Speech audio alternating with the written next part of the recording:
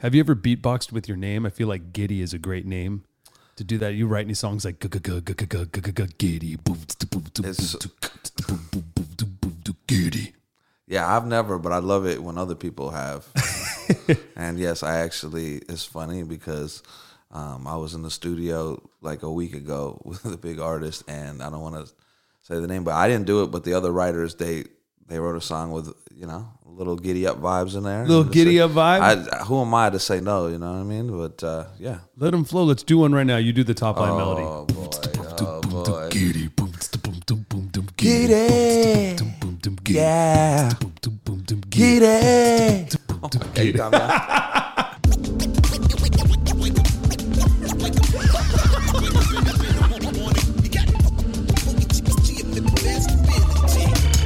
Let's go. Hello, everybody. Welcome to the show. I have with me an incredible musician, songwriter, producer. We're going to talk a lot about his story of how he graduated from musician to touring musician to songwriter to producer. He's doing a lot right now. You know him from his work with H.E.R, Anderson .Paak, Miss Lauryn Hill, Mac Miller, J. Cole. There's a lot of artists. We're going to talk all about it. Ladies and gentlemen, Jeff Gitty. How you doing, buddy? I'm good, man. Good. It's good to have you here. Cheers, Blueberry Coffee. Salute, Blueberry Coffee. Toluca Lake represent. So, man, you have a really, really interesting story, which I'm excited to talk about. I think we should start at the beginning, but I would love to talk specifically about you coming here as an immigrant, your growth, how you started getting gigs, and what led you to like where you are right now, because I think it's a really inspiring story. Oh, thank you. Where do we start? Let's start. I was born on a cold. No.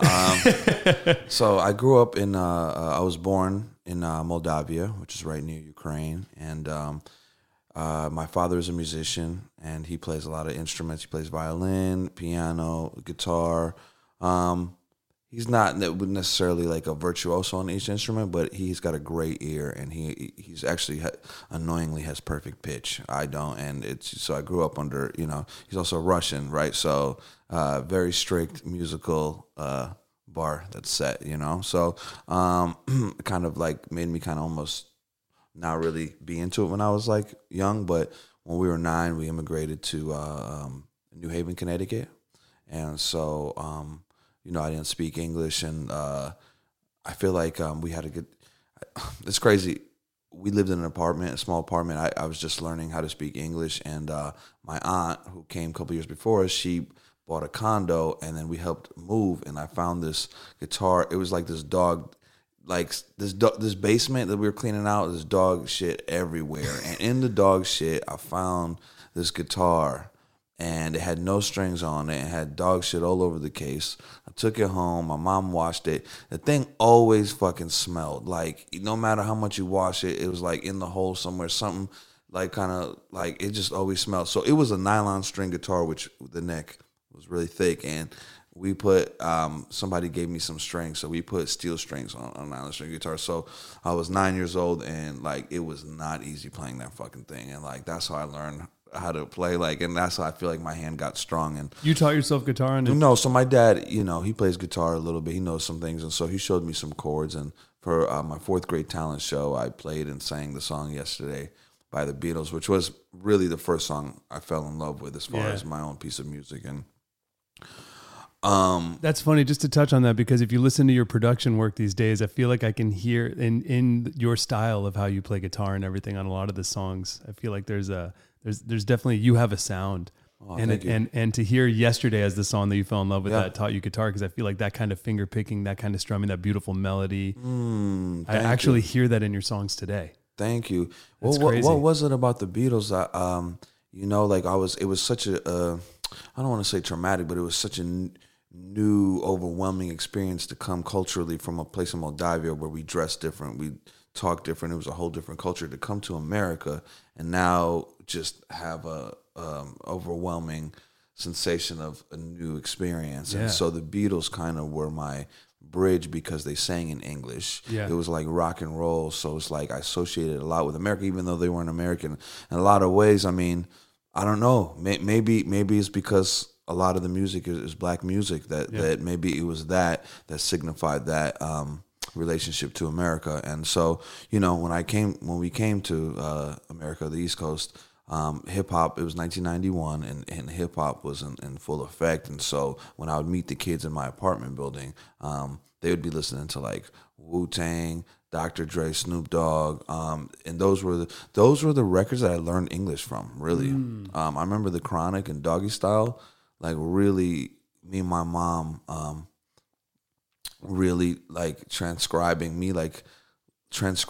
Ain't Nothing But a G Thing. Wow. And my mom didn't speak English either, and my mom thought it was so funny that Snoop said chill to the next episode, and she'd be like, huh, chill to the next episode, huh? Wow. And so like that's how I learned English, is from these rap records, but also Beatles songs. So it's pretty much like you were in LA growing up, essentially, because you're learning the lingo of LA. Those are such LA records. Exactly. And now you're here. Exactly. Wow. Absolutely. Yeah. Absolutely. When I remember, it's crazy you said that, because I remember when I first started coming to LA and understanding the LA sound, I'm like, oh my God, like this is already a part of me without me ever being here. You were a kid. Yeah. Yeah, that formed you. You're learning English to Ain't Nothing But a G Thing. Exactly. That's amazing. Exactly. Because you were speaking Russian. Yeah. Yeah. Mm-hmm. That's my first language. Yeah, it's your first language is Russian. You come to Connecticut. You Yeah. learn English by listening to Snoop. I remember landing in New York and JFK Airport, and I remember getting in the car my very first time and driving and seeing like the skyline of Manhattan and Queens and Brooklyn, and being like, what the fuck is this place? Like, whoa.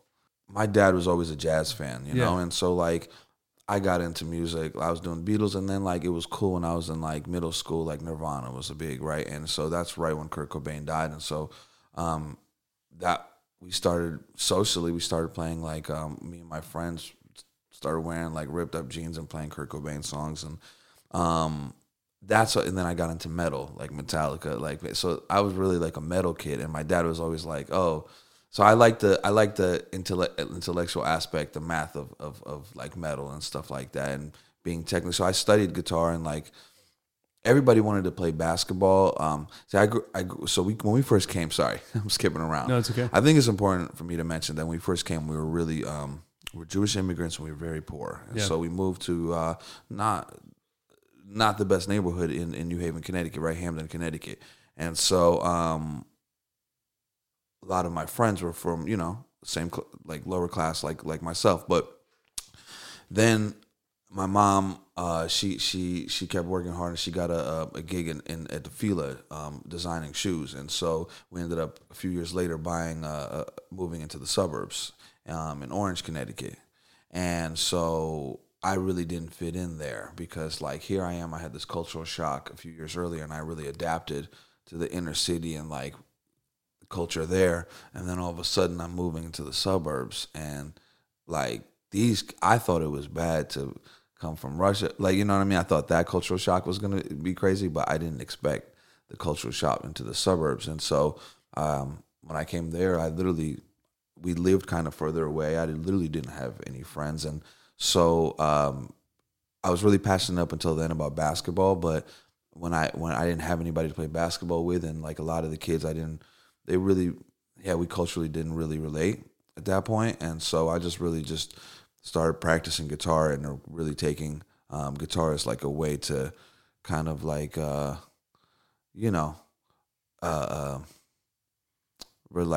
like heal and transcend, and really as like my friend and my way of communication, if that makes any sense. Yeah, for sure. So you dive deep into guitar. Yeah, dive deep in guitar, and was like into metal and shit, and just like studying all the like, you know, all the like Kirk Hammett, Dimebag Darrell, like Paul Gilbert, like Yngwie Malmsteen, all that nerdy shit that a 14-year-old would really be into, you know what I'm saying? And then my dad always tried to get me into jazz, and then one night he played this record, dynamic duo, Jimmy Smith and Wes Montgomery. Nice. And I just fell in love with. I remember it was the groove that I fell in love with. It was the organ bass. It was like an 808. It was so heavy, and it was just jamming. And they were like playing some real soulful shit. And with I remember, you know, with the substance that my dad always preached in jazz. You know what I mean? And so now I fell in love with it through the groove. And So then that's how my journey in jazz began. And so I was 14 years old, and it was like 2 weeks later, my dad was like, "Let me take you to a jazz club, like so you could, you know what I'm saying?" And I was 14 years old. We sat, and it was this guy, Bill Brown. Maybe it was, I don't know, 50s, 60s, like, you know, had some prominence. And the trio was a piano trio. They were swinging. It was a grand piano, sounded amazing. And then they were like, we're going to bring up this guest, this 14-year-old kid. And his name was Dan Rosenthal. He was a 14-year-old kid, came up and played trumpet. And this little fucking kid was swinging at 14, playing the language, sitting in with the older band. Yeah. And I was like, damn, he's 14. I'm 4. Like, what the... And so I went up to talk to him, and I was like, yo, I'm 14. And like, you know, he was like, oh, okay. Like, you know, like trying to shade me. But I stayed in touch with him. We became good friends. We started working together, and I really learned the jazz repertoire. And so by the age of 14, before I turned 15, I was already making money. We already made no money when we were doing like the cool music, like the metal shit, you know, playing at free freaking talent shows and shit.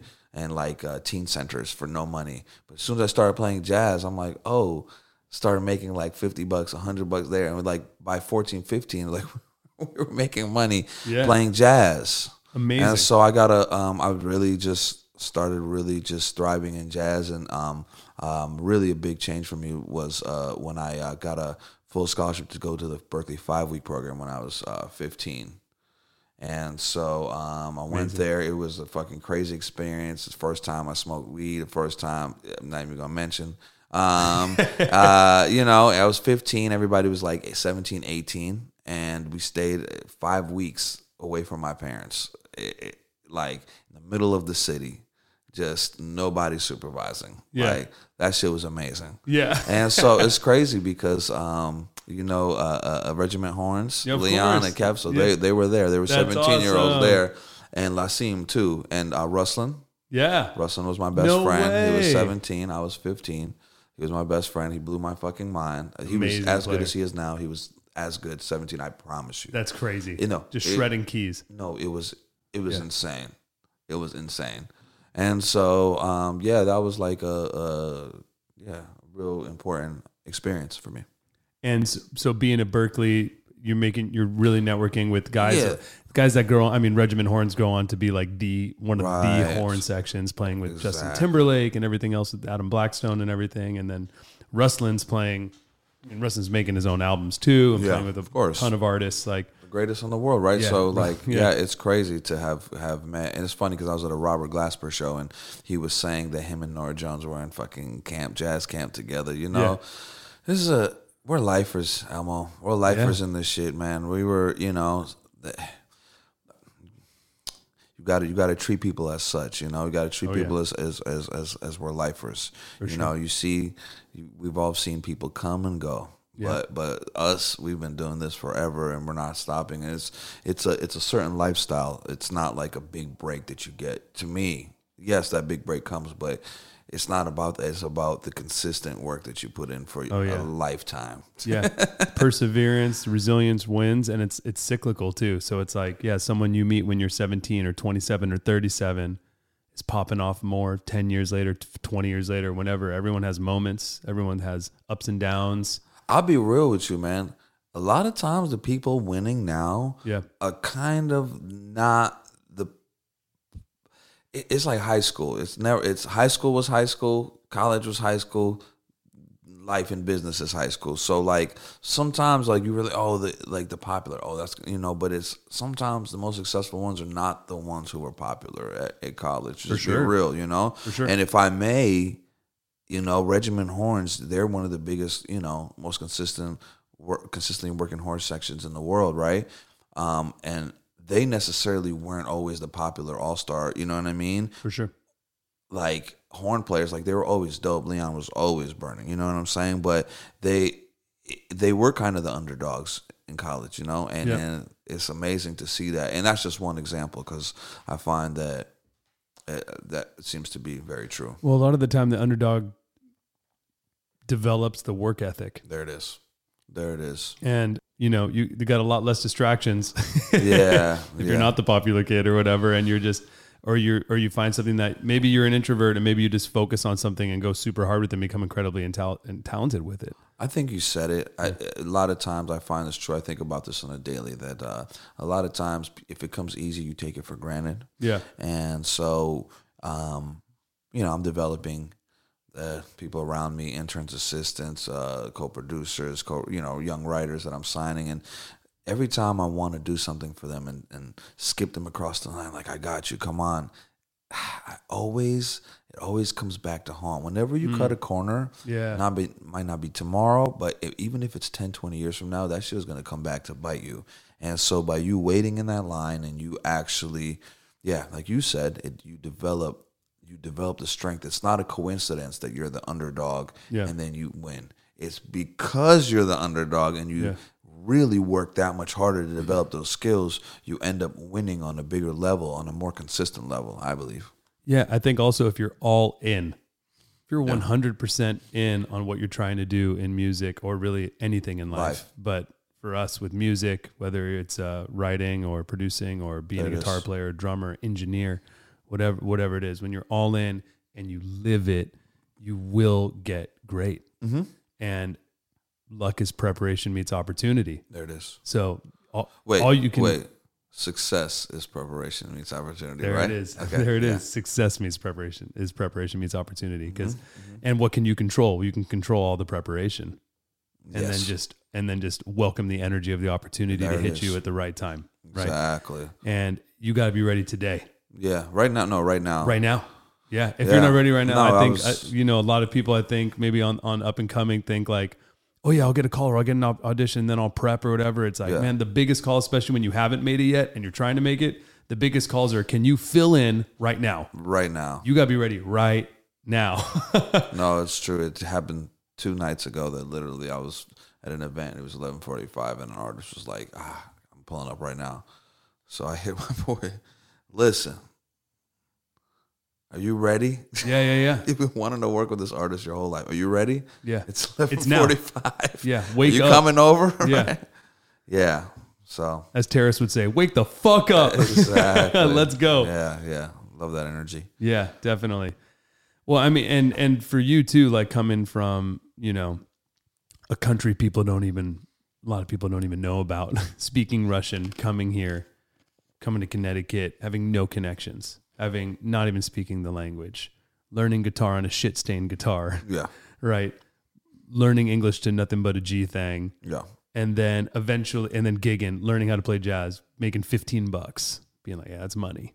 Going My to first Berkeley. gig, it was $35, which I was like, that's big. Word. Like, that's some real money. Yeah. That's some real money. At 14, I was like, wow. Yeah. Like, it's probably still the same prices, unfortunately. Anyway, I remember my first van gig. I remember at the time I was 15 on a punk rock tour, and I remember I got $7 a day per diem, and I was like, "This is extra cash, per diem." I was balling on that. Government doesn't know about this. That got me a foot long at the time at Subway, bro.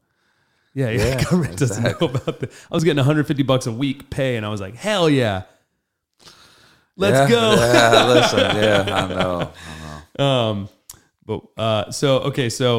And then you go to Berkeley and you end up making great connections. Mm-hmm. And then so how does the Lauryn Hill gig come up? Exactly right. So when I graduated from Berkeley, I came back and honestly came right back home, lived in the same room with my parents, and honestly went back to playing with the same bands. Yeah. And it was like that moment, like, no, the bands are still good, they're great musicians, but it's like, damn, what am I really doing? I went, and then now I'm like right back what I was doing in high school. And so I was rehearsing with a band that I was playing in high school, and I got a call on my cell phone. I just got a cell phone, maybe like 2-3 months before. And it was from a number, and it was one of my friends from school. Now, it wasn't one of the most popular kids, so I was like, okay, I'll call him right back. It's fine. I'll call him back. And so we finished the rehearsal set, and we were going to do another like little run the set again. All right, everybody go to the bathroom, use bathroom break. So I went to the bathroom and I checked the message, and he was like, "Bro, pick up. I'm in Boston. Lauryn Hill is having auditions, and she asked me if I know any guitar players. I'm only recommending you. Call me back." And I'm like, "What?" So I'm like, yo, he's like, come here right now. Come to Boston right now. I'm in New Haven, Connecticut. I'm like, okay, I'm on my way. So I literally get in rehearsal. I'm like, guys, I gotta go. I gotta go right now to audition for Lauryn Hill. So I got on the car, already had the guitar. I drove straight to Boston. It was maybe 3-hour drive. I got to the studio, and it was myself and a couple other people, and the audition began. And so we started recording, writing, and before you know it, that was maybe like 6 p.m. We recorded all night in the studio till maybe 11 a.m. That was the audition was recorded? It wasn't even, I mean, the audition maybe lasted maybe the first 20 minutes. She came, she said, do you know how to play flamenco? And I'm not a really flamenco player, but I had chops to fucking fake it. And I did it. She was like, oh, and that was it. It was like maybe 15 seconds. And that's a curveball too. You're not thinking Lauryn Hill's going to be like, can you play flamenco? Well, and then she was like, she was really making some world music, some African music. And at the time, I was like a real big nerd and like, you know, Ali Farkatori and like listening to some like African guitar players. So I was like, oh, I'm actually into that. And I started like playing something. She was like, what? Like, okay, let's go. Like, yeah. So we ended up, recording like for 2 days straight, pretty much. So you caught the vibe with her immediately. Yeah. I've heard stories up to then that she was not the easiest to work with. That experience, those 2 days in Boston without managers, without bands, just myself, her, and an engineer and one other person. Though I will say that was a very positive experience. And then a week later, I got a call from her mother and an assistant, and said that she would like to have me audition in New York City for her band. Those experiences got a little dodgy. And it was kind of an interesting experience. All the stories you hear are true. You know, I not much I could say that hasn't been said already about that whole experience. It was actually crazy because fast forward, I was at the Hollywood Bowl, and you know, shows can be a little chaotic. But I didn't even say anything. I walked up to her guitar player and I was like, "Hey, buddy, like I had your gig like 15 years ago," and he was like, "Oh, so you know what I'm going through, huh?" I was like, "Yeah, I do." Anyway, so why were there two different mentalities or mindsets? I don't know. I'm not a doctor, but recording is different than live. No, it was. It's actually funny because I was just talking about this. That yes, it's like more of an intimate setting sometimes in the studio. You know what I mean? And not to say that it was just, I don't know, for some reason or other, it was just very challenging. She would every day, new people would come in, a new guitar player would come in and go home every day. It was like a fucking month-long audition process. Wow. To the point where everybody that even lasted long, they were just worn out and like over it. And but me, it was my first opportunity, so I was like, yeah, okay. They were like, why are you so like freaking happy about like this sucks, like, you know, because they all were already like touring musicians at the time, you know. And so somehow I made it, you know, past a month, past everybody. I made it, and I didn't even know what was happening. They called me literally fucking 4 hours before the flight and like, okay, you got to go to the airport now to go to London. I'm like, what the fuck? Like, what? Okay. I've been auditioning for a month. Y'all couldn't tell me. Like, okay, fine, let's go. I'm going. All right, So ended up going to London, performing with her, and did that thing, and then came back and nothing, and right back with my parents, you know. But I will say this: I think the takeaway, exactly, the takeaway from that Lauryn Hill situation was that it was a very challenging situation. It was emotionally very challenging, unpredictable, and I think I remember thinking after it, like coming back and almost being like, I mean, some of the singers who were with her for a while, they're kind of bullying me. I was the youngest one, you know what I'm saying? And they were kind of bullying me like a little bit, I felt, you know what I'm saying? And like I came back being like, oh, like this wasn't the dream gig. Like, what? So I remember thinking like, okay, if this is what the business is, either I just give up now and do something else, or fuck it, I keep going. And I remember having to think that and being like, okay, keep going. Now, that was technically one of the worst situations. So I'm glad that my first experience in the business was not great. You Very know what I difficult, mean? Because it really helps set the tone and like This the is gonna be hard. expectation, like the expectation of what this shit is. Luckily, it does get better and it does get easier. So I'm glad I made that decision. But in some ways, it really conditioned me to I call it having like a spiritual shield around you. Yeah. I mean, you kind of went to like boot camp. Oh boy. Yeah. That's crazy. She made me carry her. I never forget that. She made me, I was just trying to be nice. She made me carry her guitar.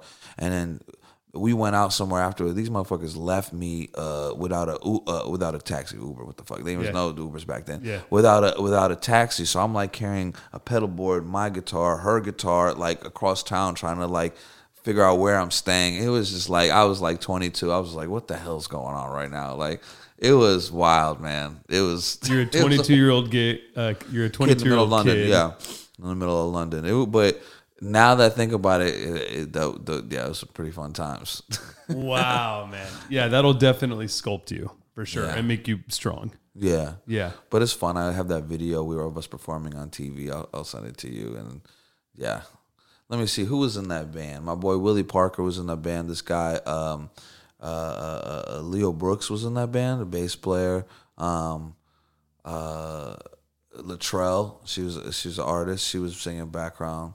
It was some all stars. Been a large cast of characters and musicians that have played with Lauryn Hill. Exactly, that part. The rotating door. Yeah. That's crazy. That was your first experience. Yeah, yeah. And then Alicia Keys was next. And then the rest of my life began. This is this crazy story. Right? So this really, I didn't know what to do. I came back. I was just like confused, a little traumatized, a little broken. Like, okay, what do I do now? Like, do I keep doing this? And then this story literally changed my life and literally is where I am today. I was living back with my parents. I would just say yes to everything. I'm just anybody that had anything, I'll do a gig, right? And so there was this group of, they were like dentists or doctors from like, they weren't real professional musicians. They were just like, what we call weekend warriors, right? Yeah. So they really weren't great musicians. They were just let's have some fun on the weekend. And they were horn section. Now, trumpet and violin are the two instruments, like you might not have played piano for 20 years, but if you walk up to it, you could just get a touch, like, and get a sound and remember some things. Same with drums. Trumpet and violin, if you don't really play that shit, you're going to sound horrible. Let me tell you, this horn section, bro, oh my God, they were so bad. Here I'm coming right off of the road in London playing with Lauryn Hill. And like, now I'm like playing in this band of like with the worst sounding, like, and they're trying to do like Tower of Power, Earth, Wind and Fire. They're trying to do like Shining Star, like real intricate horn shit. And they sound like doo-doo. And I'm like in rehearsal, like, why am I doing this? Like, this sounds horrible. This is not a good look for me, and this is not enjoyable. So we go home. They're like, yeah, we'll see you tomorrow at the session. And I'm like, I go home and my girlfriend at the time, the night of, like, the session starts at like 7 p.m. and it's like 6, and I'm like, oh, I don't want to do this. I don't want to do this. I changed my mind. This is below me. Yeah. Like, I am tired. They don't even have the money. I'm like, they're paying me in pizza. Like, they're getting pizza. Like, what? Like, this is crazy. I just got back from London. This is nuts. Like, why am I doing this? She was like, listen, you committed to it. Be a man of your word. Go and do it. And the better you do, the quicker you get the fuck out of there. Yeah. I'm like, bet. You're right. I'll do that. And so in wanting to like be a man of my word, I went. And I'm setting up. I'm playing guitar, like in the room, getting a sound before we start.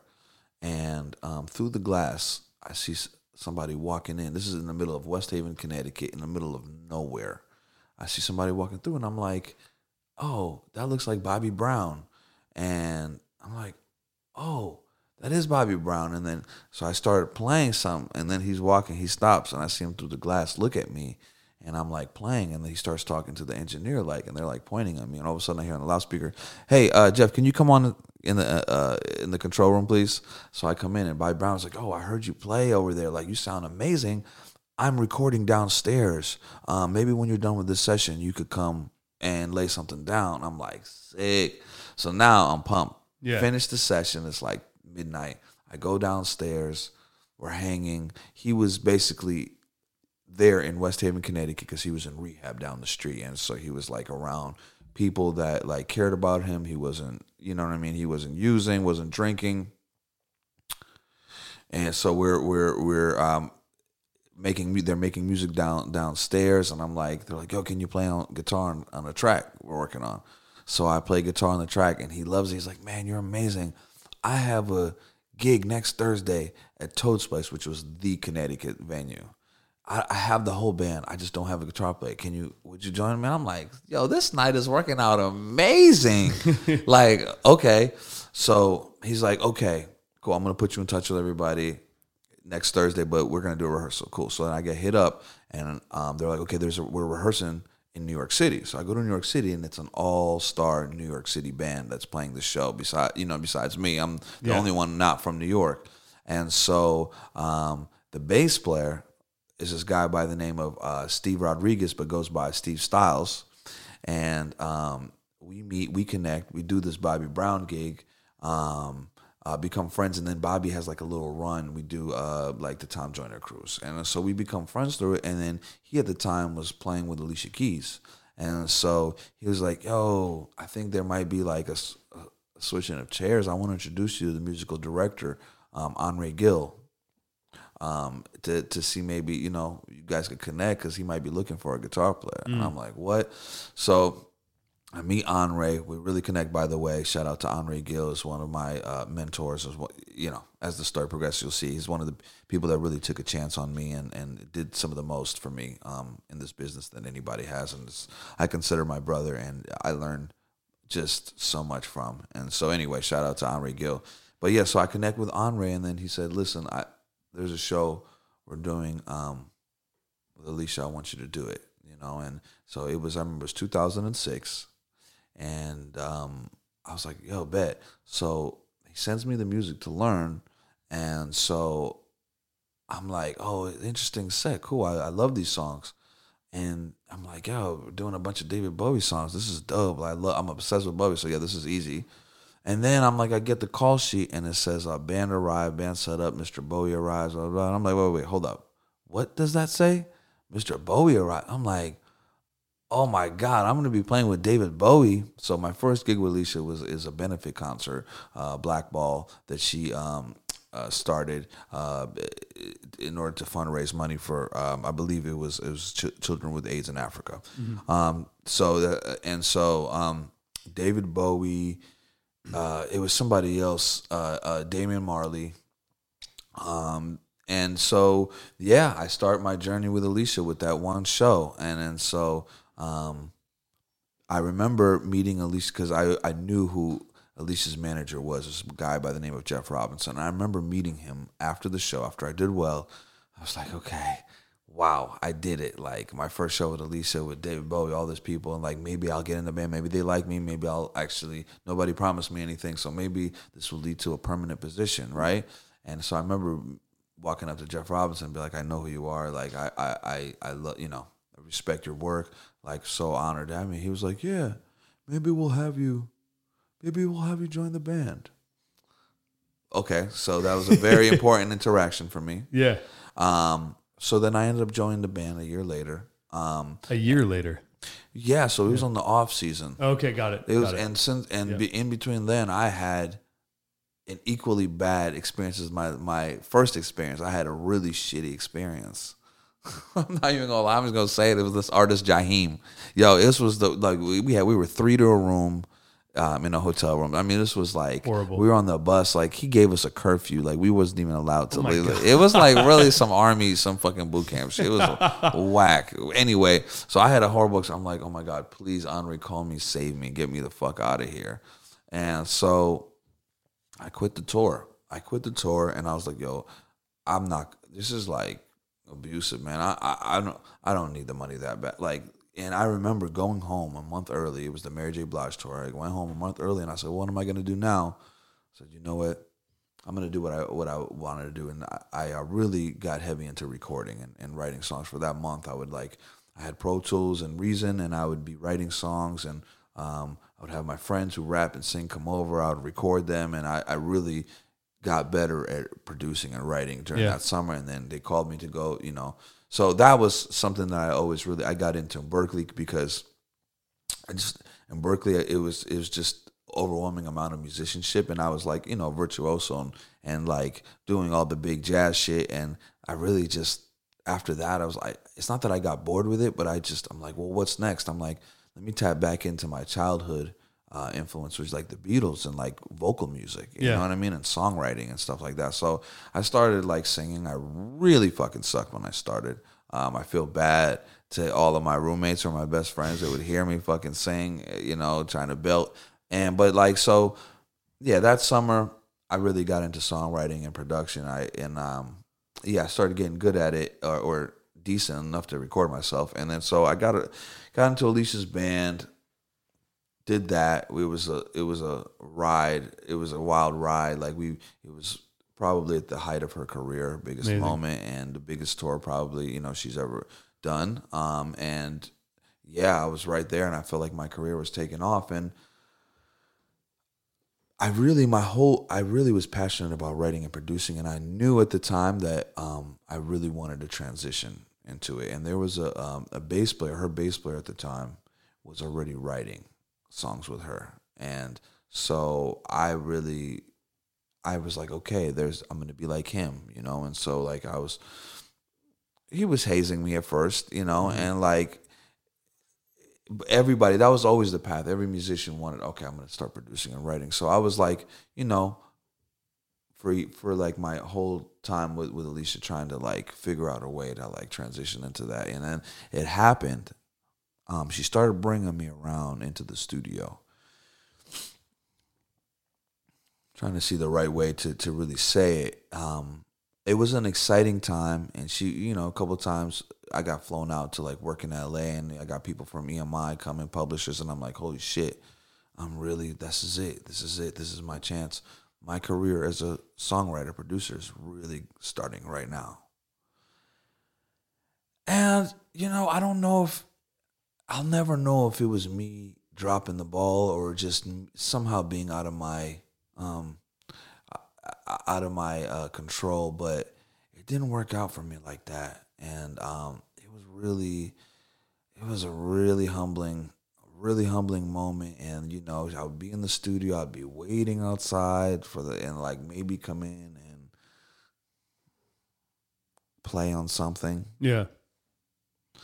And I would be living in Connecticut, so I would have to like, get out of the session at 7 a.m. and drive back home on no sleep. And like, it was just like a hard, and then I'm like, what's going on? Why am I not being included? And when I was in the room, it felt like I didn't know how to navigate in the room. I didn't know how to suggest an idea musically, composition. Like I was dope, but it was just so much pressure in the room and like almost hogging the space. Like I didn't know how to psychologically navigate. So all that, I also didn't have a manager. I didn't have an attorney. I didn't have a publisher. I had nobody really helping me. Helping me in any way and looking out for me. So whatever it is, I missed my break. I missed my first break that way. And so then she announced the album is done. I'm credited as playing guitar on one song, and I'm like, damn, I got no writing credits, no production credits, shit. And it's time to go back on the road. I get a call, all right, the album is done, we're back into promo mode. And I was like, I remember going to rehearsals being like, wow, am I taking a step back? Because you wanted to progress into songwriting. Yeah, and I was like, damn, I'm gonna do this again. And I got a little, it's not that I got depressed, it's just like I started questioning whether this is something I want to do, is be her guitar player again. Yeah. And so I woke up one day and I said, I'm quitting. Really? And my parents were like, are you out of your fucking mind? You just made six figures. You're making like, you were over here making $35 and you're making six figures now. You could buy a house soon. Like you could really get your life to, you know what I mean? Like, what are you talking about? I'm like, nope, I'm quitting. I got to pursue. Makes me happy. And everybody around me, besides one person, my boy Mike Faust, shout out to him. He's like my OG, and I still talk to him. He's like my spiritual guru. But he was the only person around me. He's older, and he was the only person around me that was like, nah, fucking go for it, man. Fucking do it, bro. Yeah. You're young, go for it. You knew no you regrets. wanted to be a writer. Yes. So what I did was I started a band with my two friends. Started a rock band with my two friends. And I don't think we really wanted, it's not that I wanted to be a rock star. It's just I wanted an excuse to write and to produce. And the only way to do that, we're like, well, fuck it. We're just going to sing and we're going to produce ourselves. Yeah. Don't worry about finding an artist to do it. You just do it. Exactly. Yeah. And so people are like, really? You're quitting the gig of a lifetime as a guitar player to start a rock band with your friends in the garage. Really? That's what you're doing? Okay. Yeah. And so everybody was against it. But I remember the night I told them that I'm leaving. And I drove back and I cried because I knew it was the right thing to do. And so anyway, I started a band with my friends. We called it the Step Kids. We recorded.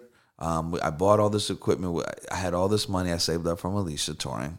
And I just bought all this equipment. And, you know what I'm saying? They didn't have money at the time. But I'm like, yo, fuck it. Let's go, man. Let's just, like, I got this. Like, what do we need to do? Rent a little place. All right, cool. Like, let's do this. So, and we made an album. And that was when I found myself as a producer. We all produced it. We all mixed it. We all wrote it because we had to. We didn't have a budget. We tried to have somebody mix it. It didn't sound right. So we just learned how to mix through that. Yeah. I learned how to finish. And we recorded the whole thing to tape. And that's, up until then, I was kind of mimicking my favorite producer, whether it's Timbo, like Pharrell, Kanye, whatever, Dre. But at that moment, we found our sound and I found my sound as a producer. Which was really based in being able to really make my own things that sounded like a classic record because we were recording the tape with live instruments, getting drum sounds. And so we were able to make it sound like it was a classic record, but we would every time consciously add something modern that would make you be like, wait, no, wait. It's almost like a classic record, but it's something. This is now because there's like that 808, or there's like there's some kind of a thing that it's almost history rewritten. But that was the first time I felt like, okay, nobody's doing this shit. Yeah. And so, yeah, man, I left Alicia and I held auditions for my friends, and I'm like, I'll help you guys find a guitar player. And it was like I held auditions, asked my friends to come, and we picked, they picked a guitar player, and yeah, bro, I was on my way, and we was humbled, like we were in a band, we were touring, we did get signed to a label, Stone's Throw Records, and nice. And yeah, we did do some good touring. Went to Japan a couple of times. We got some fans. We got some international hardcore fans, but it was like financially very humbling, and like so it wasn't like, oh, you made the wrong decision. It was like losing all my money, like, you know what I'm saying? Like down, like losing my energy, like, but going hard, like I went from flying private jets with Alicia to like fucking driving in a 12-passenger van, sleeping on the floor because we were the 3 or 4 of us sharing a hotel room. Yeah. And so I'm in an air mattress on the floor. The air mattress always fucking, it's the cheap one. I didn't want to buy the expensive one, so they would always like start the air, so I'll be literally freezing in the Midwest somewhere. Oh my God, on the floor in the morning by 6 a.m. I'm on the floor freezing, and so went from the lavish the tour bus bunk, but no, even private, because Alicia private, would do these would do one-offs these exactly exactly. Yeah, and so man, like it was really. But you learned how. That's what made you be like, now I'm a producer. I learned. Now yeah, I'm a because I knew. I mean, look, self. Radiohead when the thing came out, my favorite band at the time, Radiohead, they posted that this is their favorite album of the year. The song "Lala" was their favorite song. Your song? Yeah. No way. So here I'm still living with my girlfriend's house. You got no money, but Radiohead fucks money, with you. But Radiohead fucks with me. I'm like. That was one of my epiphanies. Wow. Like, great, artistically, I have such recognition, but I'm literally crashing with my girlfriend, and she's like, "Can you pay something monthly?" Like, but that validates that you're like, well, I'm talented. I'm on the right path. It validates it, but at the same time, it's like, well, what the fuck? Yeah. What is there to do now? You got to crack the code still. What is there to do now? I don't need to prove anything artistically to anybody. Yeah. What is there to, Tom York likes my shit. Yeah. He inspired me. That's why I make the shit. And up until I found my sound, my shit sounded like him. So for me, it validated that I have my own voice because people used to tell me I used to sound just like the motherfucker. So I'm like, clearly if he likes my shit now, I don't sound like I have something new to offer. Otherwise, why would he? So I don't have to prove anything. But now I'm like, why am I fucking broke? Yeah. What's going on? And so that set me on a path to be like, okay, there's a business to it. And I have to figure that out, man. Yeah. I have to figure out the business. And so I'm like a purist, like, I don't fuck with no pop shit. Also coming off of Alicia, I'm just a little traumatized with pop, and now I'm like liberated because I'm getting to do like honest music, artistically driven. And if I want to fucking do some atonal string parts, like I could do it. Like it's fuck pop music. Yeah, yeah. That's what I'm on. Just I to be had that honest, phase. like I had that phase. fuck pop music. Yeah. Like we make the popular music. You know what I mean? Yeah. And so like I was kind of like hating on like other like successful artists, and a friend of a friend one time just kind of wanted to confront me. He was like, "Man, you're just a hater. You just be hating everything, and maybe that's your problem. Maybe you just hate them because they're more successful than you." And he said something like cold like that, and I was mad. And I thought about it. I was like, "Damn, he's right. He's right. Maybe that's why I'm not successful because I'm not tapping into something that they're tapping in." And so like I said, you know what? Let me listen to that same shit that I used to not like, that like it was fun to talk shit about. I'm like, you know what? That shit is dope. Like that pop star is dope. Like, you know what? Their songs are great. Wow. The producers and writers that work with them are the best in the world. So why am I hating on them? Why am I hating on the pop star if the people making their music is literally just the best? Like it's nerds like me all over the world that are just dope, and they're just, so I started being open to some music that I wouldn't normally be open to, even if it had only a 1-5-6-4 chord progression. You know what I mean? The same fucking chord progression in every fucking pop song. I'm like, you know what? Okay, it's not about the chord progression. It's about the texture here. It's what the words are saying, about what the melody is, about the tone of the vocal. And so that set me on a path to be like, you know what?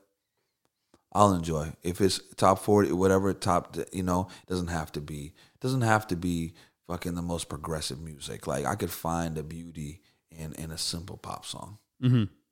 And so that was a very important shift of mentality. It was around 2012. And I had that shift in mentality, like, you know what? And I remember hanging out with one of my friends, and they were like, well, what do you mean? You're not out here listening to Taylor Swift, are you? And I was like, well, actually, have you heard the record? And they were like, really? I'm like, yo, it's fucking dope. Like, they're like, oh my God, okay. We lost him. Yeah. So that was a very important shift in mentality for me. And then the band, it was just tough, man. It was tough. It's like, when do you say goodbye? You know what I mean? It wasn't one event that I was like, fuck this. It was just like constant. I'm losing money. Like we're touring. We're getting, when you're on tour sometimes and you're running your own business, you're so much is going in ahead of time. Like if we're doing a festival 8 months from now, I want to buy the tickets now. Yeah. Et cetera. And then you're not getting the money till later. For sure. So you don't know till the end of the year till you really do the books. And I was doing all the books. Great. It wasn't many books to do because we wasn't making no money. It was really just what's spending. outgoing, just spending. It was the books of spending. And so I would be doing it, and I saw it one year at the end of the year. I'm like, oh my God, after all this and like 200 dates, touring dates a year all over, not being home and being exhausted, we made $7,000 each off of the whole year of like full-time work. And I'm like, I am tired. I can't even do it again right now. Right. So I was like, yeah, this is not working. So honestly, I went through the hardest, most single broken period of my life. And I was literally going to give up on music. I was like, dude, this is crazy. I left Alicia. I'd be like calling, like, yo, are y'all still looking for, like, literally coming back to, like, they were like, no, sorry. Like, Alicia's pregnant. Like, we're all tours canceled. Like, I'm like, damn, what do I do? And I was at that point, I was like, man, maybe I just go back to school and maybe I just go back to Berkeley, just teach or something like that. Maybe I go back for, I don't know. And so I was like, maybe I just, maybe I don't know. Maybe I'll get into teaching, or maybe I'll do something different. Like, and it was a moment I was like, wow, this is my lowest point, and like I was really depressed. And then I told the band, I said, listen, I can't do this anymore. I don't know what I'm gonna do, but I can't be in the band anymore. And they're like, okay. Well, we have this one tour. We're playing Glastonbury. This was our biggest achievement so far is playing Glastonbury, and we booked it 8 months ahead. So by the time I'm like, yeah, I'll do Glastonbury, sure. Like we're gonna do it. We're gonna do this one last run. But after that, guys, and then the managers and the agents were like, dude, you guys are at the height of your thing. You guys are doing Glastonbury, and I'm like, yeah, but it's not what I thought it would be, And so I remember one day just being depressed and just like doing research. I remember reading a bunch of Wikipedia pages, reading Quincy's Wikipedia page. And Quincy, I read about the tour that he had his band, and he couldn't even send his band home early. I think it was in the 50s, like somewhere in Europe. He couldn't even send his band home because he was so broke. Yeah. And he said that's when he learned the difference between music and business. And when I read that quote, I was just like, oh my God, this is exactly where I am. Yeah. He turned the corner at that point in his life. I could turn the corner now. And so I just said, you know what? I called my friend in LA. I said, yo, do you still have that extra bedroom that you use as storage? He's like, yeah. I'm like, how about I pay you for that rent right now? He's like, you sure you want to live there? I'm like, yep. He's like, all right, when do you want to come? I'm like, next week. And so literally, I remember finishing the last show of the Step Gets Started. My manager's like, "Oh, aren't you going to LA? When are you thinking about going there?" I'm like, "My flight is in the morning." He's like, "You're going to LA right now?" He's like, "Oh, you wasted no time, huh?" I'm like, so I did the last show, got on the flight, and I was with my girlfriend, who's my wife now, but at the time, and so I remember getting off, going, and I went to Super Soul Mondays. I got off the plane, went to Super Soul Mondays. I saw Stanley there. Stanley Randolph. Exactly, which I saw. He was just on the podcast, which is we'll get into Stanley Appreciation Hour later because he's just an amazing musician. And that, and so I remember I just immediately got sick, and I'm like, what am I doing? And I went home. I woke up the next day, and I was like, I couldn't breathe. The room was dusty, and like I remember calling my girlfriend and being like, dude, I made a mistake. I can't shoot because we were together, for a long time, and all of a sudden she's like, wait, you're just leaving me and going to LA? I'm like, trust me, I'm going to go there, I'm going to fucking become successful, and you're going to fucking move out there. Trust me. And she's like, okay, you said that before when you started the band. Like, like really? Now you're quitting the band, and now you're okay, all right. And so like I remember getting there and getting sick and being like, what? And in this room, and the room was so dirty, like, and dusty, and I was on this fucking air mattress on this mattress with no like sheets, and it was so dirty, and I'm like sick, and I'm like, what the fuck did I just do? Like, why am I running around in circles? And so she's like, it's okay, you already did it, you might as well just fucking go for it now, And the turning point for me was the very next day, Andre Gill sends me a text. I'm like, dude, I'm in town. If you need anything, he sends me a text. She's like, did you say you're in town? I'm like, yeah. He's like, okay, cool. I got something for you this Sunday, but you got to rehearse tomorrow. Can you do it? I'm like, yep, whatever it is. I didn't know what the fuck it was. Then he sends me a list of a few songs to learn. I'm like, these are all Stevie Wonder songs. What's going on? So I show up to rehearsal, and I'm playing guitar with Stevie. No way. Yeah. Just straight up the next day after you were in LA. So it was literally 2 days later. And that's why I knew, okay, I needed a sign. I needed my faith to be restored. And that was your sign. That was the turning the corner. And that was that was a sub gig, right? Like it was a sub gig because the guitar player, H.E.R, he was on tour with an artist that, if anybody remembers listening, Philip Phillips. He had a song. Yeah. He was on, and he had a song at the time, and this was like Errol's, like I think like first big M&D gig. So Stevie like let him go temporarily, and then like so I like filled in for like dude. There it is. The one show NAACP Awards in 2014, and it was televised, and I have the video, and Stanley was on drums, and it was like really an important because Stevie's always been, obviously the North Star for me. And I just it was the the faith that I needed. It let you know, okay, you're on the right track. It's validating you, and it's preparation meets opportunity. There it is again, and you're like, okay, this is why I'm here. And all those risks, all those things of following my gut and not having it work out, it was for that moment like, okay, I'm not fucking crazy. I did the right thing. I need to be here. And even if I don't do any more shows with Stevie, even if I don't become his guitar player, even if nothing happens, I needed this experience to remind me to believe in myself, because I was crushed.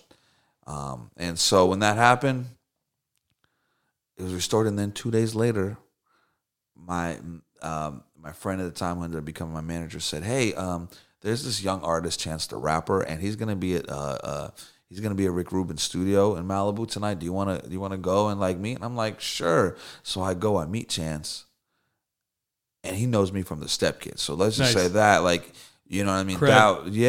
Even though we weren't financially successful, we did. We had the supporters, like one of the supporters is Jimmy Jam. Jam Terry Lewis, and at the time, and so Snoop Dogg was a supporter. So there was like, we were underground, but people were really in LA. People were really fucking with our sound. Matter of fact, I found out recently, one of my close friends and collaborators, Anderson Paak, told me that he had a real revelation when he saw us play in 2011. No way. And he saw our drummer sing and play, and he couldn't believe that we were playing funk and singing 3-part, and so he said that had a big impact on him. That's awesome. I didn't know that, but anyway, so cool. And now you're working together on all these things with Anderson. Like I'm in the studio with Chance the Rapper, and then J. Cole walks in. I'm in there for 15 minutes before J. Cole walks in.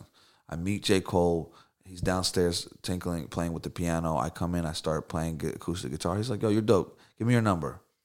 One day, 2 weeks later, he calls me, gets off the plane. I just got off the plane, come by the studio. And that's how I link with him, and that's how I end up doing my first big placement, which was apparently on the Forest Hills Drive album. Wow. 2014. Immediately you came to LA, got the Stevie Wonder call, end up with Chance the Rapper, end up with J. Cole. That's it. Yeah. You're at Rick Rubin's. You're at Shangri-La? Yeah, well, that first day of meeting them was a Shangri-La. Yeah, so it was just a real wow. But at that time, I was so broke, I had to go back on the road with another artist, which I said at one point when I left Alicia, I would never do. I'm never going to tour as a guitar player, but I had to do it. I had to humble up, and so because they already had their sub guitar player Stevie, they didn't need me for so I ended up becoming Chance the Rapper's guitar player for like 3-4 months, and like just to really get my bread back up, and that was definitely a humbling moment too, because it's like they were all kids, like, and some of them are still some of my really close friends, but they were just like kids growing, and I'm already like the old guy. I'm like 32, and like I'm like you know what I mean, like they're like so happy to like share a hotel room together, and I'm like, fuck this, like I need my own room. I was like the grumpy old guy, right? But it was the strength and the faith and reminder to fucking believe in yourself and to take chances in the day. It's the most addictive, and Elmo, and I want to talk about your story too, because that to be an entrepreneur, to be a businessman, or you got to take a risk in yourself. You got to take a chance, and sometimes you fall on your face. It's a lesson, but when it connects and you win, it's the craziest, most addictive drug in the world. For sure. You got to take a ton of risks. You got to be willing to fail. I mean, in your story, there's a lot of stub your toe, a lot of falling down, everything that all like gets you there. But it's like, the band that crushed you financially is also the band that gave you cred. They got Radiohead to fuck with you, and influenced Anderson Paak to drum and sing, and show him that was possible. It leads you to all these different places is amazing. Yeah. And that all comes with the failure. The failure is what and it also strengthens you up, even from Lauryn Hill, toughening you up and everything, all that kind of stuff. Exactly. All right, so the J. Cole album comes out. Yeah. And you're now a songwriter that people recognize as, okay, yeah, he's a songwriter, yeah. Exactly. Yeah, that was the moment that it solidified my dream of being a songwriter, and got some doors were open, publishers started taking notice, managers and artists started taking notice, and it began. I got the opportunity to it's like going to school. You got accepted into school. Now you got to actually go to school and do good. So Yeah. that was my entrance into that world, into the industry. And in a lot of ways, some of the same people I met back then, I'm dealing with now. And from going back in till now, so it was a connection from the past that then brought you to meeting her.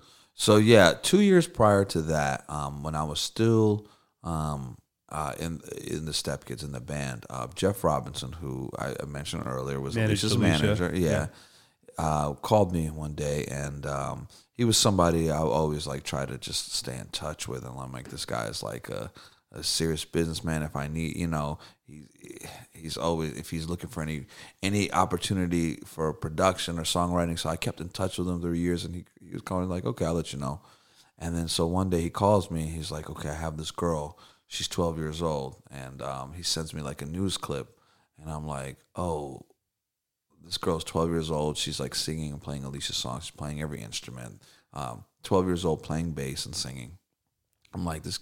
He's like, I need you to like tutor her and like teach her some guitar stuff. So I'm like, okay.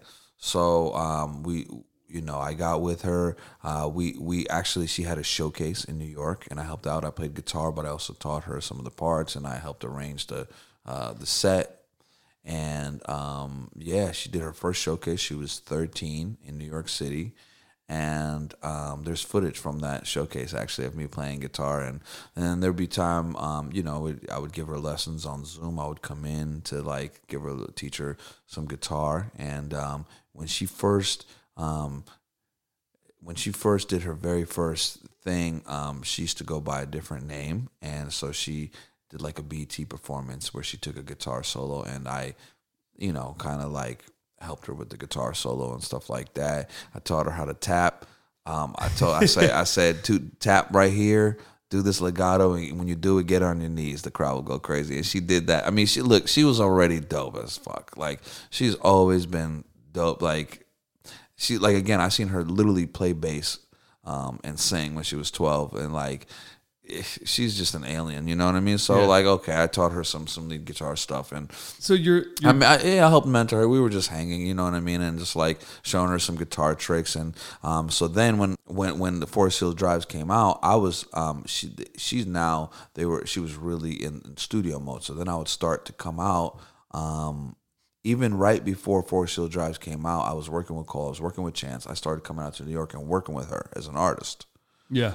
And I remember the time the manager, Jeff, was like, yo, maybe can you introduce her to Chance? Like, when I try to bring her to Chance, and the manager's like, and like show a clip, I'm like, yo, this chick is going to be the next. They're like, yeah, okay. Like, you know what I mean? Like, but I'm like, yo, this girl's like Prince, bro. She plays every instrument. Like, she's going to be like, you know what I'm saying? She went by a different name at the time. Yeah. So, and it's crazy because a couple years later when she really came out, they were like, yo, that's the girl you were showing us in 2014. Yeah, you're right. You were right about that one. You should have listened to me. Yeah.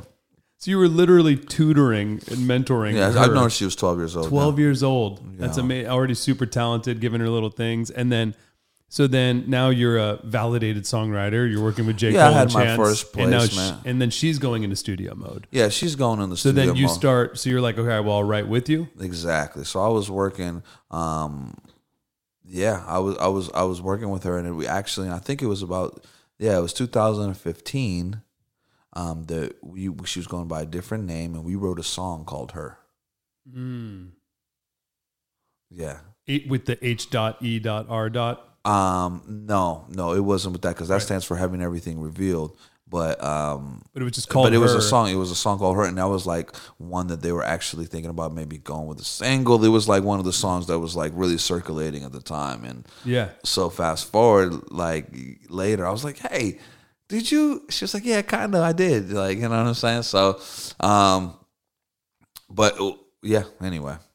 Well, because that album that you were working on with her, or those sessions, never ended up happening. That never ended up being the thing. It was just like, they didn't know what to do with her. You know what I mean? Like, it was like at a time where, it was a certain sound. Like, they didn't know what to do with somebody who plays all the instruments. Right. Crazy enough, like years later, I'm like saying, like in a meeting with the chairman, and the old chairman. He said, like, yo, to be honest with you, we didn't know. Like, we only really signed her to do a favor for Jeff because Jeff had Alicia Keys at the time. And what are we going to do? Say no? So we only signed her, like, as a favor to the manager, you know? And I'm like, oh, shit, that's crazy. Yeah, so she was, like, you know, slept on, and she was a kid. She was finding herself still, you know what I'm saying? Yeah. She was a great musician, but a prodigy, but artistically, you know, she was still discovering and figuring herself out. And then so, you know, I ended up just being in LA. I couldn't travel to New York as much. So there was like a 6 months or a year where I didn't work as much with her. Yeah. And then I remember maybe 2016 or 17, late 16, it was in 16, she came to LA and they were like, yo, let's work. And then that's when she played me that whole first project, and she was like, I'm changing my name. It's a new sound. This is the first time the sound was cohesive, and she was maybe like 17 or 18 at the time, and that was the first time that I heard the music, and I know her as you know, as a kid. Yeah. First time I heard the music, and there was like sexual references in there, like, you know what I'm saying, like, and I'm like, okay, wow, this is a whole new era right now. Yeah. She's changing her name. The sound is cohesive and it's changing. They found the pocket of sound. And now she's talking about something that doesn't have to be young. And now it's talking about some mature things. And so I was like, oh, okay. This could actually happen. This is about to really happen right now. And so I didn't have any songs on that first EP because they already kind of finished it. Yeah. So it was on the second EP that I was like, guys, I'm sorry I haven't been able to be a part, but I really want back in now. Yeah. And so amazing producer by the name of Swag, Arcelius, he kind of reminded Jeff to kind of give me a call and to kind of let me back in the camp, you know, because he was always there in the early stage. So all that to say, yeah, they were kind enough to let me back into the family. And then you did a bunch of songs on that album. Oh yeah. So then, you know, we would go to Miami and do writing camps, and at that point I was already, I was working with Mac Miller. You know, this was now 2018, so I've had about 3 years of full production work. You know, Rick Ross, A$AP Ferg, Mac Miller. I'm trying to think. I was already working with Anderson, I'm pretty sure. You know what I'm saying? I already knew Anderson. We were already working. Right. And it was a couple other things, you know, Brandy, whatever. But yeah, that trip changed my life because I think we were there for a couple of weeks, and 7 songs ended up coming out on her next project that I did from those maybe 3 weeks. And that album ended up getting the Grammy nomination. Album of the year. Album of the year. My first Grammy nomination. Huge. Which the announcement came on the day that my daughter was born. Oh, that's a good day. Yeah, congratulations. It was a good day. It was a good day. Which taught you how to speak English. Exactly, yeah. Wow, that's amazing. Yeah. And then so that put you on a whole other level because now you're Grammy nominated for Album of the Year songwriter. Absolutely. And you have all these other credits because you've been putting in the work for fucking 10 years plus. You know? Exactly. And it was cool too because like it was a lot of adapting because, okay, in 2012, it was like some, you know, it was the EDM sound. Yeah. And I always liked just music in general, but R&B coming from Lauryn Hill and Alicia, like I naturally gravitated to like R&B music, right? Sure. And so, but then R&B music wasn't popular for all those years. So I had to adapt. I was making EDM shit. I was making pop. Really got into trap music, you know what I mean, or rap, and making whatever it is to you know, to move with the times and evolve. Sure. And then so when H.E.R started doing her thing and we were in Miami working, it was now, I'm like, okay, I could bring acoustic guitar into this. We could do folk, mix R&B with folk and make real R&B music. And now, because the music with like Kehlani and like Bryson Tiller, like R&B music started coming back. Yeah. SZA, the sound started coming back. So now I'm like, oh, I could just do me. Yeah. And it was just making, and it was like effortless instead of making hundreds of tracks and nobody writing. And like almost everything we were doing, we were writing to it, and it was like, cool, that's one. And it was just happening. Yeah, exactly. It was just natural. And I'm always thankful to her because, you know, we really, I believe, pushed the boundaries. You know, there's a song we did called Hard to Love, and that's like, you know, I grew up really loving Joni Mitchell, for example. My daughter's named after her. And so, I'm really thankful for an artist like her who allowed me to even try to push the boundaries with her, where soul music and folk music, where jazz music and you know, R&B kind of connect. And for sure. So that was an important moment for me, connecting with an artist that not only was you know, relevant, but was also open to pushing some of the same boundaries that I was pushing as well. For sure. And also you're working with a woman who's incredibly talented as an instrumentalist. Exactly. So, and you as a writer that's an instrumentalist, how does that combo work? She plays guitar, you play guitar, but you're like... No, of course. Yeah, it's about leaving space in the conversation. If you know, a lot of times she has an idea, or you know, she plays bass great too. And but it's the interesting thing, I think, is that because we're already such good musicians, I think our thing is really to know how to curate it. Yeah. Okay, she's a great singer, but we gotta balance the ingredients so it's not too much singing. Yeah. Because these days we're in an era where people are doing one-note melodies, and so we're not necessarily going to do one-note melodies, but we got to keep in mind that the consciousness and the frequency and the attention span of the people is here. So if we're gonna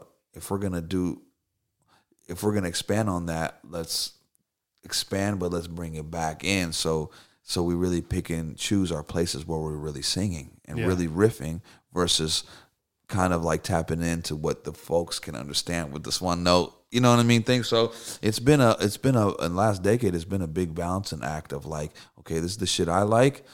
This is what's resonating in the culture. I'm not selling out, but I'm adapting and I'm evolving with the times. And for me, you can't push the boundaries unless you're ready to have the conversation. Right. You know, you got to hear the other party out. And it's like, great, granted, like I have my own vision of what music is, but I got to hear this generation out. And I'm like, okay, why are they gravitating to this? What's the feeling behind this that's making them gravitate to this? Instead of just sitting around and hating, oh, music today fucking sucks. You know what I mean?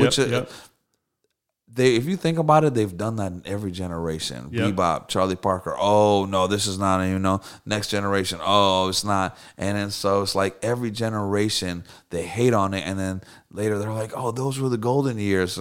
So for sure. I mean, I definitely could see that some of the music now we gotta really keep pushing it, man. You know what I'm saying? But at the same time, I understand if there's a cultural relevance, if there's a dance, if there's the thing music has a bounce that the people are doing dances to, that's relevant too. That's the, you know what I mean? That's the rhythm. That's the rhythm and the frequency for sure of culture. Like, who am I to ignore it? Yeah.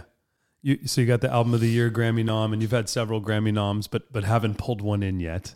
Exactly. How does it feel to lose a Grammy? It's the fucking worst feeling in the world for me personally. That whole shit of like, oh, at least you're nominated.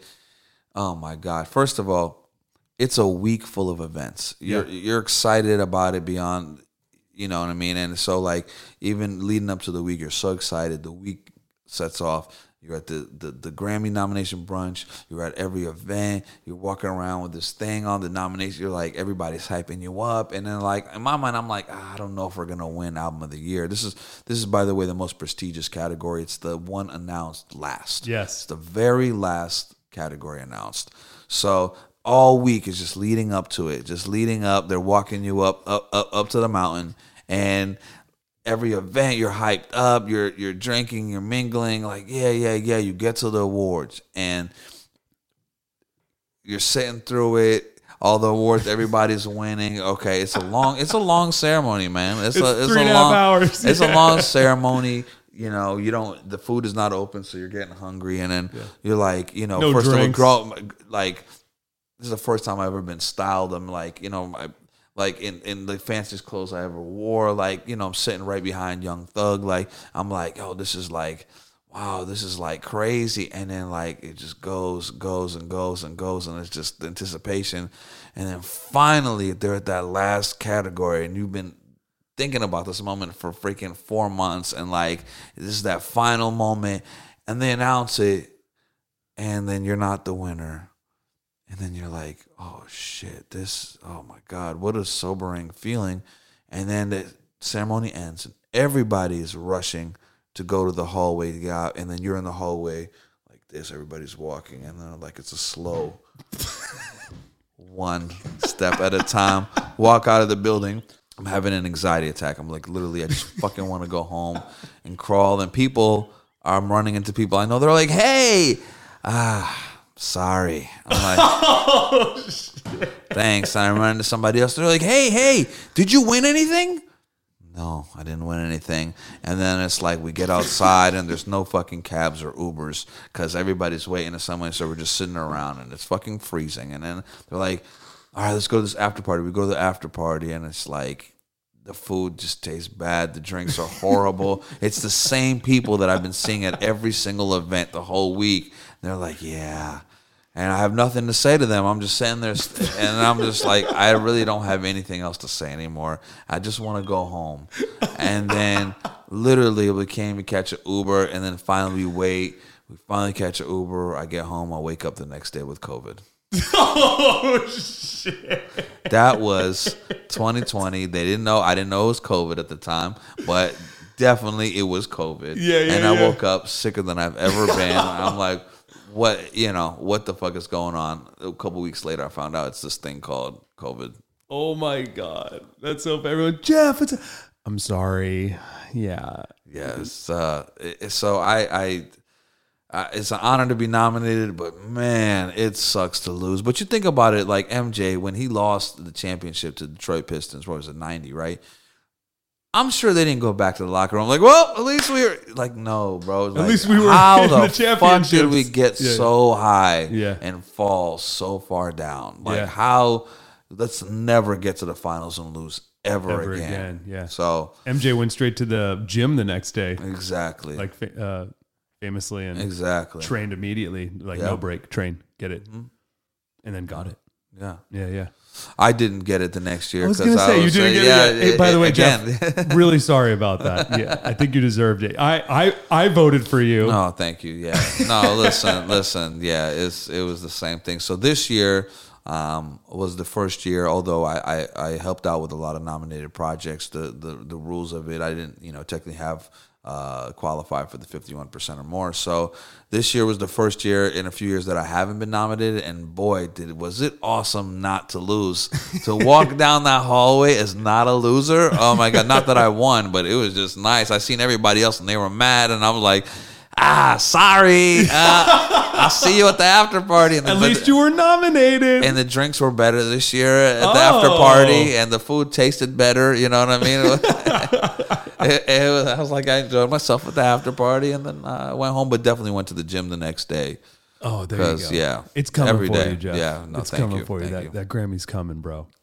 So you got to work a lot with Mac Miller. I did, yeah. What was it like working with Mac Miller? Man, he's another one of those just brilliant, geniuses. He played every instrument, and was really involved, made amazing beats. And so, one of the most proudest moments of my life and career, people ask me, what are some of your favorite records you worked on? And I keep gravitating towards Come Back to Earth by Mac Miller. And it was just me and him.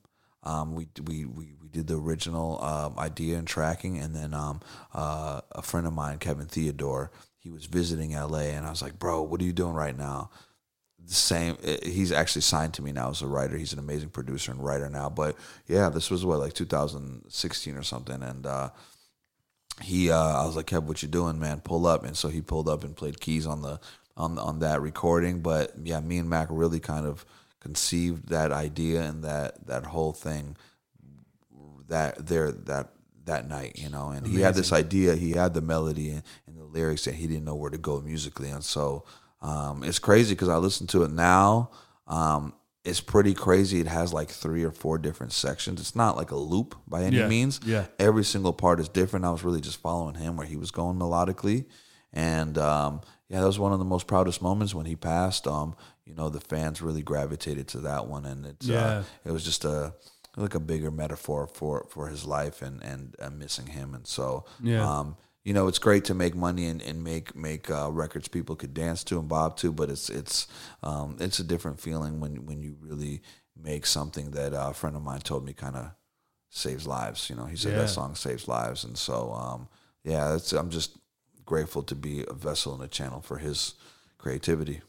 That's amazing, man. Yeah, and especially that's you being so musical to be able to not just have it be this loop or this beat. Yeah, no, that's exactly. It's like all those years you train for. It's like the tip of the iceberg. Like all the things that I know: Charlie Parker, Coltrane, Stravinsky, Bartok, all those things. Joni Mitchell, Bob Dylan, all those things that are. When you see the tip of the iceberg, you don't see all the things that it's built on. So, exactly. When we talk a conversation, I'm not going to tell you every word I know in the English dictionary, but it's nice to have those in case you need to use them. For sure. But same thing, somebody comes to fix your toilet, they're going to bring every tool they have, but to fix your toilet, it might be just one little thing. So same thing as a musician or a creative, you don't have to use every fucking tool. You don't have to play every note, every lick, Just what is the situation? What does that moment call for? Yeah. Do you have a memorable moment with Mac? Yeah, it was that night. It was 2, really. It was a couple. It was actually many because he was really fucking funny. And so we would just get into laughing fits all the time. But yeah, that night it was at his house. And we had an engineer, but it's like he came late, and it wasn't at first we didn't even have an engineer. There was nobody else, not like all these beat makers, all these whatever, like a whole entourage. It was just me and him, and it was a very vulnerable moment. And it was just amazing intimacy that we had creatively that night. And then yeah, I've never really shared this, but the night he passed, I spoke to him, and I was texting him a few hours prior, and I sent him a beat, and he was like, "This is fire. I'm gonna fuck with it right now." And then the next morning, my friend called me, said he was dead. I was like, "That's impossible." I literally just talked to him. Stop, man. So no way. Yeah. That was one. What did that feel like? That's got to be shocking. It didn't feel. It actually didn't make sense to me. Yeah. It wasn't real but it was. I'm being real. So like sometimes you have a great creative relationship, but on the business side, whether you're your attorney or your manager, and with things that happen on the business side, they sometimes. Me and him don't deal with it. Me and the artist don't deal with it directly. Yeah. But our teams kind of deal with it, and so there was something that we were negotiating. I'll just put it that way. There was something that on that song they were offering me that I just thought that I deserved more, maybe. And so I was planning on coming over his house, and he wasn't a confrontational person at all. Right. And so, but it was the kind of thing I was planning on coming over his house and talking to him and like kind of saying, hey, like. Damn, I hate to cross that line and talk about business, but like, there's a situation. There's a situation. I was hoping that me and you could just talk and resolve it. And so, but he wanted me to come over to work on music. Yeah. And I was like, yeah, I'll be right there. But I was gonna come over to work on music, but I was really gonna come over to have this talk. Yeah. And so I was working on something else. And I didn't end up coming over the night before, and I was like, you know what? Let me just send you some beats. And I sent him the beat instead. He was like, yo, this is fire. He's like, well, maybe you come by tomorrow, So I'm actually really glad that my very last conversation wasn't like about business and confronting an issue. I kind of said, you know what? I'll get to it when I get to it. I'm just going to focus on the music. I'll send him something. And so I'm really happy that my last conversation with him wasn't one I would have regretted.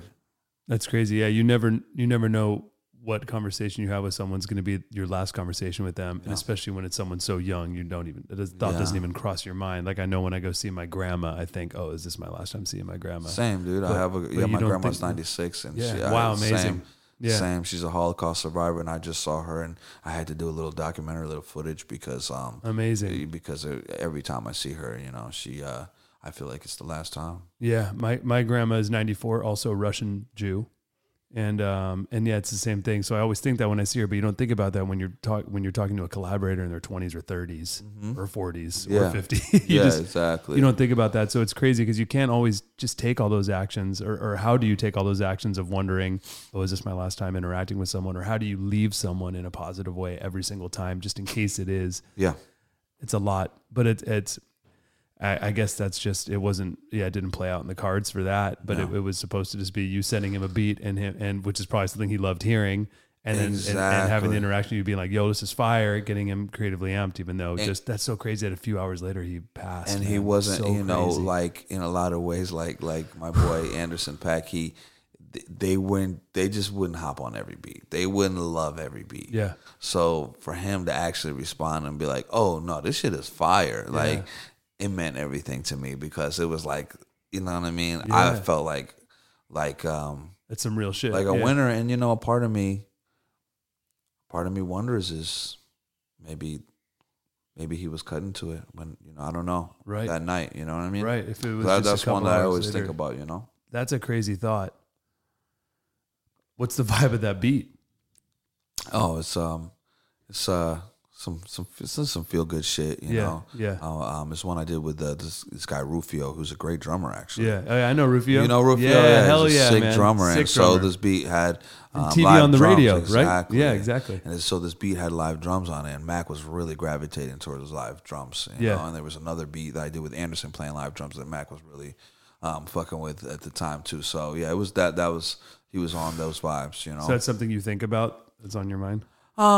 Or at the time? It's just it is at the time. I did think about it a lot, but I think the thing that I'm just grateful now, all these years later, is when I hear that song. When I think about my experience, it's just I'm glad that my last conversation wasn't about business. Yeah. It was about positive and positivity and moving forward and just music. And that's he was like a kid that was just excited about music, man. And it was crazy. He really was one of the most talented motherfuckers like out there. Like it was wild. Like he literally did everything. I'm not aware of any. I mean, just a musician in general, but particularly a rapper who's really that like versatile in making records. Yeah, he's amazing. Like he really played some guitar. One time, a funny story is he fucking got mad at me because his girl at the time. Who everybody knows who that is, bought him a present, bought him like a Prince's, one of Prince's guitars. Oh, really? And so I seen this purple Les Paul, and he's like, "Yo, that's Prince's guitar." And I'm like, "Oh, sick! Let me go, let me play it." And he's like, "Whoa! Don't touch it!" I'm like, "You're kidding, right?" He's like, "No, I'm dead serious." But he has a smile on his face. I'm like, "No, you're fucking kidding, right?" He's like, "No, I'm serious. Please don't play it." I was like, wait, you telling me you have a fucking guitar here and you invited me here and I can't play a guitar that's literally not in a fucking glass case? And it's like, so we like get into this little riff. He's like, no, I'm serious. I'm like, who the fuck does that? Who has guitars around that you can't pick up and play? I'm like, if you want to just put it in a glass case or like put it in a shell, why do you have that? He's like, no, I really prefer if you don't play it. I'm like, all right, you tell me what to play. He's like, well, you could play this fucking early 60s ES335. I'm like, oh. All right, I guess that's not too shabby. I guess I'm like, all right. But it was that moment. He was like, whoa. I was like, what? I'm like, man, fuck that whack ass guitar, bro. I don't even want to play it anyway. Anyway. What did you ever do anything with that beat that you sent him? No, I haven't done it. I still have it. Yeah. Is there someone that you think in like Mac's honor that you would give it to or want to bring it to? Or not yet? I just. Or I wouldn't want to sensationalize it because I just feel like it's something personal and I'll play for somebody if somebody hears something I'll let them write to it and if they like it I'll be like, oh, by the way, Yeah. Just so you know, there's but I don't want to be like in a museum. This is the, one of the last beats he heard, because I don't know. I wasn't there with him, and like creativity, I can't for sure say, because creativity, even though he told me he loves it, he might have pulled up another one and like, or he played key. He might have gotten on keys. You know what I mean? I'm not talking about sensationalizing it at all by any means. I'm talking about more so just that, personally, as a thing personally for you. There was one idea really that did that he loved. He never ended up writing to, and he loved. I have it somewhere. Shout out to Vic Weinstein, who's just was Mac's not only engineer, but just really somebody who, as your engineer, you're the organizer and the collector of their fucking intellectual property and sound recordings. And so Vic always treated Mac with the highest honor and really preserved all those recordings and has all those ideas. There's one idea that we did one of the nights that I'm like, this would be crazy to do in Mac's honor. This would be fucking crazy. It was like some weird Beatles-ass shit that he would rap over. Like, I'm like, yo, this would be crazy to give to somebody in Mac's honor, Yeah, that'd be awesome. So you've worked with a lot of really amazing lyricists. Mm-hmm. And so for you being a songwriter that's a lyricist but also a musician, so for example, like if you're working with a J. Cole, how do you balance that? Like when to contribute to lyrics, when not to, or when to just support with music? Like how do you That's a great question, man. The lyrics could be a sensitive thing. Yeah. Some people, it could be very personal, and so you got to kind of just read the room. And it was something that I was almost struggling with early on, is to kind of read people, understand their comfort zone, understand when you even, they might not be quick to let them figure it out themselves, or give them a little assistance, So it's something that I've been focusing on and learning and getting better at for years. It's a lifelong journey, to really read the room and to understand when to help and when to let somebody figure it out themselves, Yeah. Oftentimes with rappers, I try to stay out of the way. Yeah. And it's interesting because everybody's different. You got sometimes somebody fancies themselves a better writer than they are, and so other times they're a great writer, but they like collaborating and they like ideas thrown out. Everybody's different. You just gotta. Sometimes somebody's insecure, and you gotta kind of like help and really help carry the weight. And other times they're like, "Listen, you write it." Yeah. Okay. Cool. Let's go. And so there's been records where I've produced and wrote the whole shit myself. I used to brag about it. I don't, because to me it's not about doing it by myself. It's about getting the best result. And every situation is different. No two songs have ever been the same. No two processes have ever been the same. Everything is completely unique to its experience. So me personally, that is one of my superpowers, I believe, is that I can do it all. And I sing a little bit too, and I could demo this shit for you. I could do background vocals. I also write lyrics, and I do enjoy concepts. Yeah. And I do, a lot of times I will kind of suggest a concept to somebody, you know what I mean? And I walk around all the time with ideas. I'm like, oh shit, I should write about this, And so, yeah, it's about reading the room and knowing your client and the mood that they're in. So what's it like working with Anderson .Paak?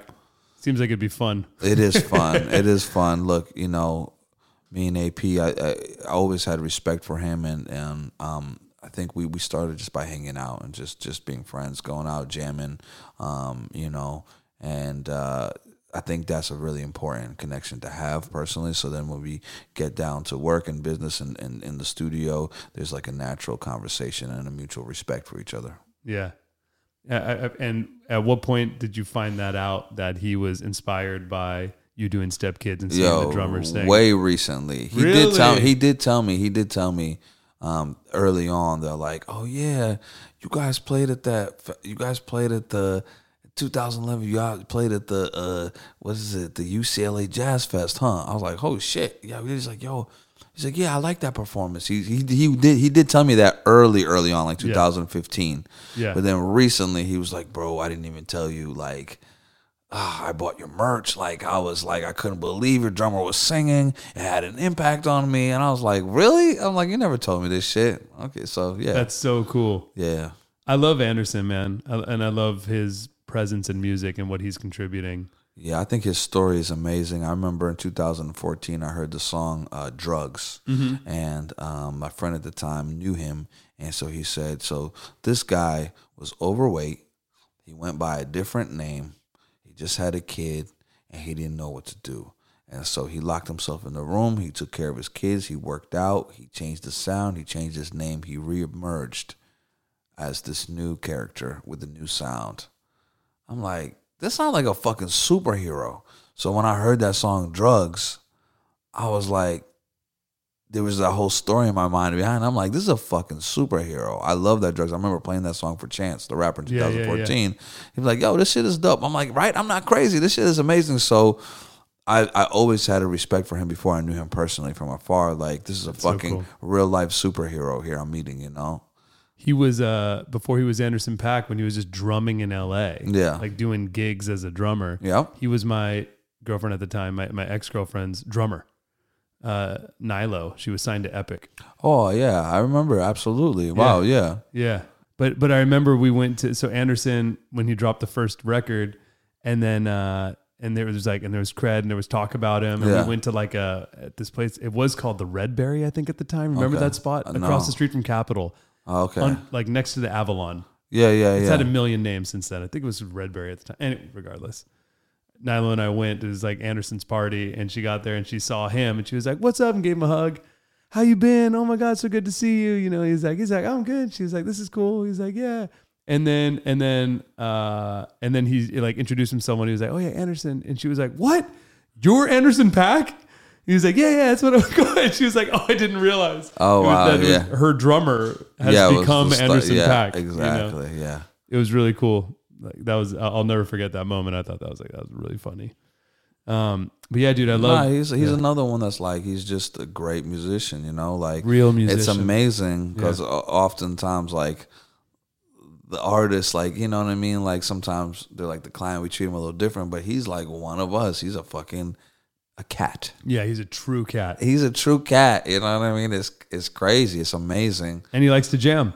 Yeah, and it's amazing because when I think of like the old days, like Jimi Hendrix hanging out with like Jerry Garcia, or like Miles coming to hang, and like, you know, Crosby, Stills and Nash with Joni, they were just like great musicians, great cast that were not like these superstars, like they were superstars, but they were like fucking just good at what, you know what I'm saying? They were just cats and just nerds like us, you know, and So it's amazing. It's amazing to just that's one of my biggest honors, is just to be surrounded by artists like that, whether it's her, whether it's Anderson .Mac, like just be surrounded by fucking people that inspire me, man. 100%. And so now you got the ball rolling. Now you've been a professional songwriter producer for 10 years or whatever we're on now. It's been a few, maybe 7 years now. I mean, you got it really rolling. Could we talk about current projects you have right now? Yeah. So looking forward to the J-Lo project coming out. Amazing. I did I think 10 out of the 13 songs. Nice, dude. Along with shout out to Roger Shahayed and Angel Lopez, my co-producers, who are fucking amazing. And so that's excited for that. That's coming out soon.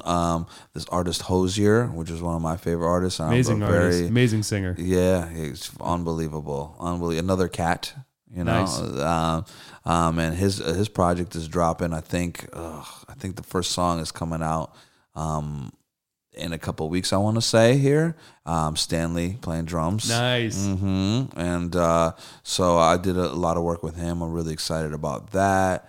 Let me see, this guy Dominic Fike, who's fucking amazing. I'm excited for some songs to come out. This artist Chloe Bailey coming out nice. soon. And a lot of other exciting things that I'm not really able to say right now. But some other big shit coming out. Yeah, exactly. Yeah. Well, dude, congratulations. Thank you you so fucking did much. it.